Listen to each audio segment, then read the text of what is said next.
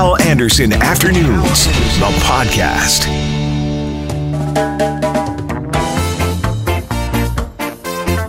Hello and welcome to the podcast. We'll talk to Mark Coho, the executive director of Bike Winnipeg, about this new survey that says Winnipeg is 9th in Canada when it comes to cycling infrastructure. Also, Jeff Braun, one of the couch potatoes, with the Golden Globe nominations and a phone conversation with Clandeboy Craig, all coming up on the podcast. Please rate the podcast. Please subscribe to the podcast. And now, the podcast.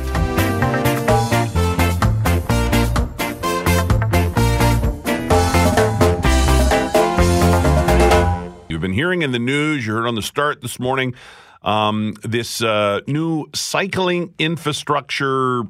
Well, I guess it's basically what they've done is this real estate brokerage takes a look at cycling infrastructure in Canada, and Winnipeg is 9th on the list. And here to talk about it with us, Mark Coho, the executive director of Bike Winnipeg. Good to see you, Mark. Thanks for always coming in. Really appreciate that. Yeah, glad to be here. And you've said this for a while. Now we're sort of middle of the pack when it comes to biking. Totally. I think, we see in the lists, it kind of shows that we're certainly not bottom of the pack, but definitely a ways to go. And certainly Victoria, Vancouver, Ottawa are cities, and Montreal, certainly cities that I think have been leading the pack, both in North America and certainly in Canada. What do they have that we don't have? Just more of it? They've got more of it, but they've got a stronger focus on making sure that they're accounting for that and putting a priority on increasing the bikeability of their cities. So making their cities more walkable, more bikeable, more transit friendly, and really pushing down the number of people that feel forced to drive their vehicles. And we have seen a lot of bike paths added in the city of Winnipeg. Maybe not so much going forward because, as we know, this 5-year budgeting process is happening. Bike paths, cycling, an area like many others that'll be hit hard, it looks like. It certainly is. I think the numbers that we see reflected in the report really show that investment is making a difference. It's something that people are looking for in terms of the housing. But really, looking forward, we're worried that that's not going to continue. In 2020, we're seeing a 40% drop in the amount that was funded from what was forecast in 2018. But beyond that, we're actually seeing a 2/3 drop in the amount of money going into new infrastructure. So that's a big concern. If we want to move up in that ranking, we need to be investing. It's certainly what our pedestrian and cycling and strategies call for. But we need to actually see that, and we need to commit to that. And I get it. I understand why we have to start. And transit's another area that's going to take a hit, it looks like. And we have to start thinking not so much about 1 or 2 people in a car, but 30 or 40 people in a bus, or a lot of people on 2 wheels instead of 4. I get it. But what do you say to the people that say, well, you know what? We might have to cut back because we do have terrible roads and we have to focus money in other areas. They don't put it as high on their list of priorities as, say, you do. Yeah, and I think, at first I put it in perspective. We're talking about a few $1 million in a $1 billion budget. So you're not going to cut the city of Winnipeg's bike budget and save all our pools, save our transit. I think we have to look, what kind of a city do we want to live in? Do we want a city that we want to be proud of? Or do we want one that's really just about getting people around from one parking lot to the next parking lot? Mm-hmm. And I think that's where we have to look. We want a livable city that's going to have walkable options, bikeable options, transit options, and driving options. Yeah, and you make a good point about the numbers. The numbers aren't all that big in the big picture, are they? No, they're not. They're not. And that's one of the things that certainly putting in that infrastructure is very affordable. And it actually does get people moving. It motivates them to get out on their bikes. You're not going to see the wear and tear that you might see from a vehicle if someone's riding a bike. Mm-hmm. And, a car spends 95% of its time parked. So we're not only building the roads, but we're also building the parking infrastructure for them as well, and we get rid of that with the bikes. Hey, Victoria tops this list, followed by Vancouver and Montreal, and you mentioned those cities. How long, if we didn't see a cut in money that's going to be on bike paths and cycling in the city of Winnipeg, how long before we attain where they're at? Many, many years? It'd be many, many years, certainly. Why are they so far ahead of the curve compared to us? Yeah, Montreal started a long time before us. They've been working at this for a long time. But both Montreal, Vancouver, Ottawa, Victoria, they also put a bigger emphasis on getting that infrastructure in. So there's more money going into it. There's more integration with their roadway projects. And there's more willingness to make harder decisions about putting pedestrians, bikes, transit ahead of. Aiton, are we moving? Are we moving not too fast, but maybe not efficient when it comes to bike paths and sites? Should we do a better job planning? This is one of my pet peeves about Winnipeg, and I don't know if it's real or perceived. It seems sometimes like we don't plan as well as we should here. Yeah, I think a legitimate concern that they have in the exchange is how the construction season progressed. We went, certainly the emphasis really on that project and the go-to on that project was there was a water main break or water main. They're reviving and rehabilitating the water mains. Yeah. And ideally, you want to piggyback the bike infrastructure on that, so you're doing one kind of disruption. And I unfortunately, that disruption did last a lot longer, right? They didn't sort of go from one, getting the water mains replaced, to just putting in the cycling infrastructure. I would say that there was a fair bit of public engagement, certainly between the pedestrian and cycling strategies, but also on the McDermott-Bannatyne lanes. It was substantial public engagement that you wouldn't really see with a lot of other projects. And maybe, I don't know this to be the case, but maybe they realized after the fact, oh man, this is really impacting our business, and then they got more interested. Do you think that's possible? No, there were definitely businesses coming out, and I think the companies in the city working on that public engagement made sure that they were engaging businesses through that process. There's lots of issues. I think the parking issue that was also in there with the parking. Yeah, it wasn't just bike paths. No. That was a walk-on, right? Yeah. To increase that beyond what had been expected in the parking rates.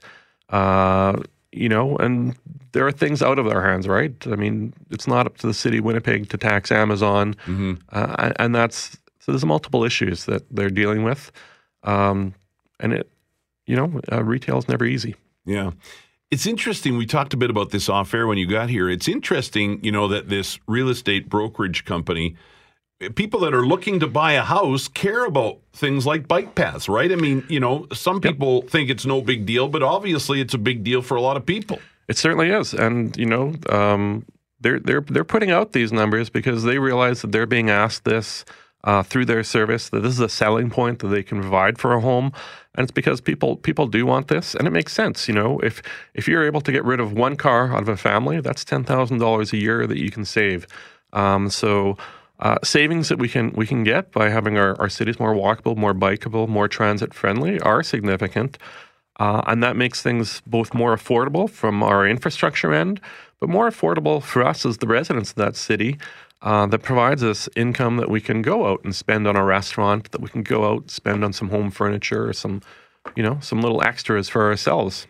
Yeah. Mark, thanks a lot. Appreciate your time as always. Always happy to be here. Mark Coho, Executive Director of Bike Winnipeg. Winnipeg 9th in Canada when it comes to cycling infrastructure, according to this new study. Let's talk a little bit about the Golden Globes. The Golden Globe nominees were announced this morning, and Jeff Braun, one of the couch potatoes, was on with me earlier, and we were both talking about how many Netflix nominees there are. Yeah, they've got 4 or 5 out of these 10 nominations, and they got a bunch more TV nominations, of course, so they've come to play in all the categories, apparently. And you know what? I kind of like it, and I'll tell you why. Well, it's easier to catch up.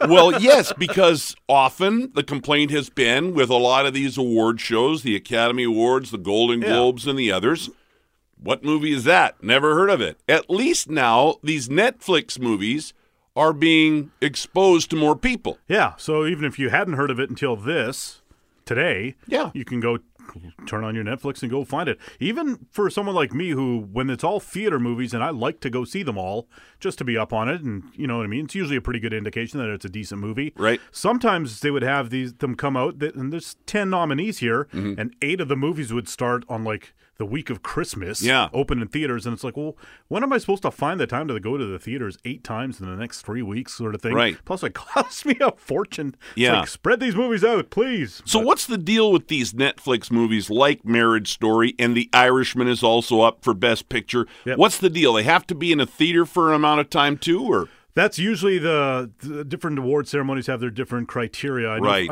I'm pretty sure for the Oscars, for example, they have to play in theaters in New York and Los Angeles before New Year's Eve, kind of thing. Okay. So, this will not surprise you to learn that Netflix owns a few theaters, so I read it's that. not a problem for them. Yeah, they're doing it that way now. Just some others that I noticed here. We'll kind of glance through these and then make sure you cover the ones you want to cover. Best Comedy, Once Upon a Time in Hollywood. That might win that category in the Golden Globes, eh? I think that it will win that category, and I would actually already put money on that to win. That's my best picture pick this year. Really? It was my favorite movie this year, so there's a little bit of that. I have not seen Marriage Story yet, though, so I might be sort of talking out of one end, but I think it feels like Quentin Tarantino's due for the big show. And maybe for director, too? Yeah, I think so. Maybe, think so. Yeah. And listen, the actors in that were really good, too. Yep. Brad Pitt, he's going to be I'm just pulling for all Once Upon a Time in Hollywood. I can tell. I think Leonardo DiCaprio might not win Best Actor because he recently won Best Actor, and Best Actor's got a lot of other good stuff in it. I mean, and the Joaquin Phoenix as the Joker, everyone sort of thinks that might win a bunch of the awards. But Brad Pitt and Best Supporting Actor, that might be a good one. That entire category is rattle that off, would you? Okay, for Best Supporting Actor in a Movie, period. Tom Hanks as Mr. Rogers in A Beautiful Day in the Neighborhood. Yep. Al Pacino and Joe Pesci from The Irishman. Right. Brad Pitt, Once Upon a Time in Hollywood. And Anthony Hopkins as Pope Benedict in The Two Popes. Wow. So, has there ever been bigger names in a category? And this isn't even lead actor. This is supporting actor. Supporting actor historically is pretty, because that's where a lot of the juicy meaty roles come, right? Yeah, but this is insane. That's 5 Hall of Famers right there. Crazy. Yeah. I got to tell you this one. And the Golden Globes, of course, do TV and movies. Right. Golden Globe nominees, Best Drama TV Series. Killing Eve, great show, love it. The Morning Show. We have been watching that on Apple Plus. Okay. It is excellent, Jeff. I'm telling you. You like it? It was great right from the beginning, but the further in you get, oh my God, it hooks you. So yes, I would highly recommend The Morning Show. It is excellent. And as I look at the other titles, some of them I don't watch, but I think that might have a chance of winning, although Killing Eve is very good. And Succession has become recently a sort of a big deal amongst critics on HBO. The Crown on Netflix, everybody seems to like who's seen it. I haven't got into it yet. Right. And Big Little Lies, it won all the awards last time around. It was in a different category last time around, but that's a star-stacked thing, and it's also added Meryl Streep this year. So, yeah, that's a pretty heavy category. I've watched Big Little Lies, but I don't watch really any of the others. That's so hard with TV, is even when you watch a lot of TV, there's just no way. You got to watch The Morning Show. It is very good. I will tell you that. Highly recommend it. And thank goodness, Ricky Gervais will host the Golden Globes for his 5th time on January 5th. You don't think he should be hosting? I don't find that guy funny anymore. Really? Yeah. Is he overexposed or what? It's the same shtick every time, and he's he thinks so highly of himself, and you can tell that. Well, that's a little. Or is that his act, or is that his shtick? I don't think so. I think that's just. You think that's what cocky. he thinks? Yeah. Well, okay. Let me put it this way then. I don't mind Ricky Gervais. I'm not as excited about Ricky Gervais as I am excited about someone hosting an award show because I'm tired of the no host. Oh, you like having a host? I've kind of like having someone there. That ship sailed. I'm excited for the movies that like the last year was not. Those are bad nominations last year when we're trying to pretend to get excited about. There are some good movies some here. of those movies. Yeah, there's some really good movies here. Have you watched? Should be a good year. Have you watched The Irishman yet? Oh yeah. Okay, I'm only half an hour into it. Oh, you got, which means I still have 4 weeks of viewing. 3 hours to go. Yeah. It's good. It's really good. It is, it's... So far, it's good. Here's my only complaint so far. It gets better as it goes. Here's my only complaint so far. these guys are getting up there in age, and I'm not being ageist here at all, but there are parts where he's playing like for example, Bob De Niro. Yeah. He's playing a mobster. Right. You know the scene where he's got his daughter and he goes to beat up the store guy? A lot of people have the same complaint about this. And he's kicking the guy while he's down, and I'm thinking, where's his walker? Where's his cane? Bob's getting up there, and it just wasn't believable for me. I don't know why they wouldn't have CGI'd his face onto a different body Do for that something one. for that. It just didn't Yeah, work. there was and that's you're like you said, you're half an hour into it, and the earliest part of that movie is where that stuff is kind of the roughest, and they quickly age into a more category where it makes a little bit more sense. Kind of All thing. right. I think they should have actually just hired John Hamm or somebody to play young Robert De Niro for the first half hour. Right. Why not? Yeah. Why not do that?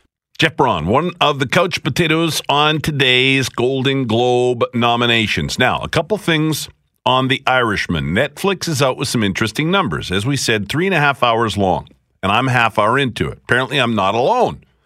Only 18% of viewers who watched it on the first day actually finished it. 204-780-6868. Hello, CJOB. Clay, how come the boy, Craig? Oh, I'm well aware of who it is. How are you, Craig? Not bad, buddy. I've been listening to you. You don't know that, but I've been listening. Well, I do now. No, I've been listening. I've been in the shop working. I listen to you. My boss comes in, turns off the radio because he doesn't know whatever, and then he talks to me, and then he leaves the shop, and I go, at least you can do is turn back on Al. Right, yes. How are things going up there in Clandeboye? They're going good. I was in this store at 10:30 this morning, man, and I was sitting there. I was grabbing a couple of things, and this girl was sitting there. And now, hang on, Craig. This would be the Clandeboye General Store. The home of the chicken and famous pizza that you love so much. Well, yes, and business has doubled since you started getting shameless plugs for the store on CJOB. But yes, I just wanted to confirm that it was the Clandeboye General Store. All right, go ahead. Which you got free food from because of my shameless plug. One time I got a piece of chicken and half a piece of pizza. No, you did not, sir. You got a whole whack of chicken and a couple of pizzas. Whatever. Go on. Carry on. Anyways, buddy, I was in the store. This girl's there. She's part of the Ice Road Truckers.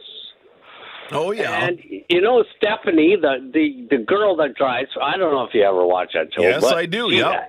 And this girl was 4'0". And I said, is Stephanie as tall as you? And she goes, yeah. And I said, are you serious? This girl drives across ice and everything else, and she goes, she's one of my best friends. So she showed me pictures. And I says, well, if you ever see Stephanie, tell her Clandeboye Craig says hi. And she goes, you're Craig?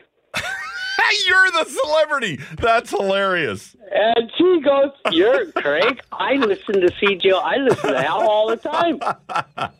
She goes, Hal made you famous. And I said, no, I made Hal famous. This phone call has made my day, Craig. I wasn't having a very good day, but you have made my day. And she goes, I'm going to text CJOB right now. And I said, no, you wait till 1 o'clock when Hal's on and text him. And you say, I met Clandeboye Craig and tell and say he's the nicest guy you ever want to meet. Oh, Craig, I miss you. I'm glad you're listening, though, pal. Well, I've been listening. You know what? Even though I haven't phoned you in a long time and stuff, buddy, I've been listening to you and the shop, and I listen to you every day if I'm at home. You know that, right? I know. Thank you, pal. Anyways, I love you, man. All right.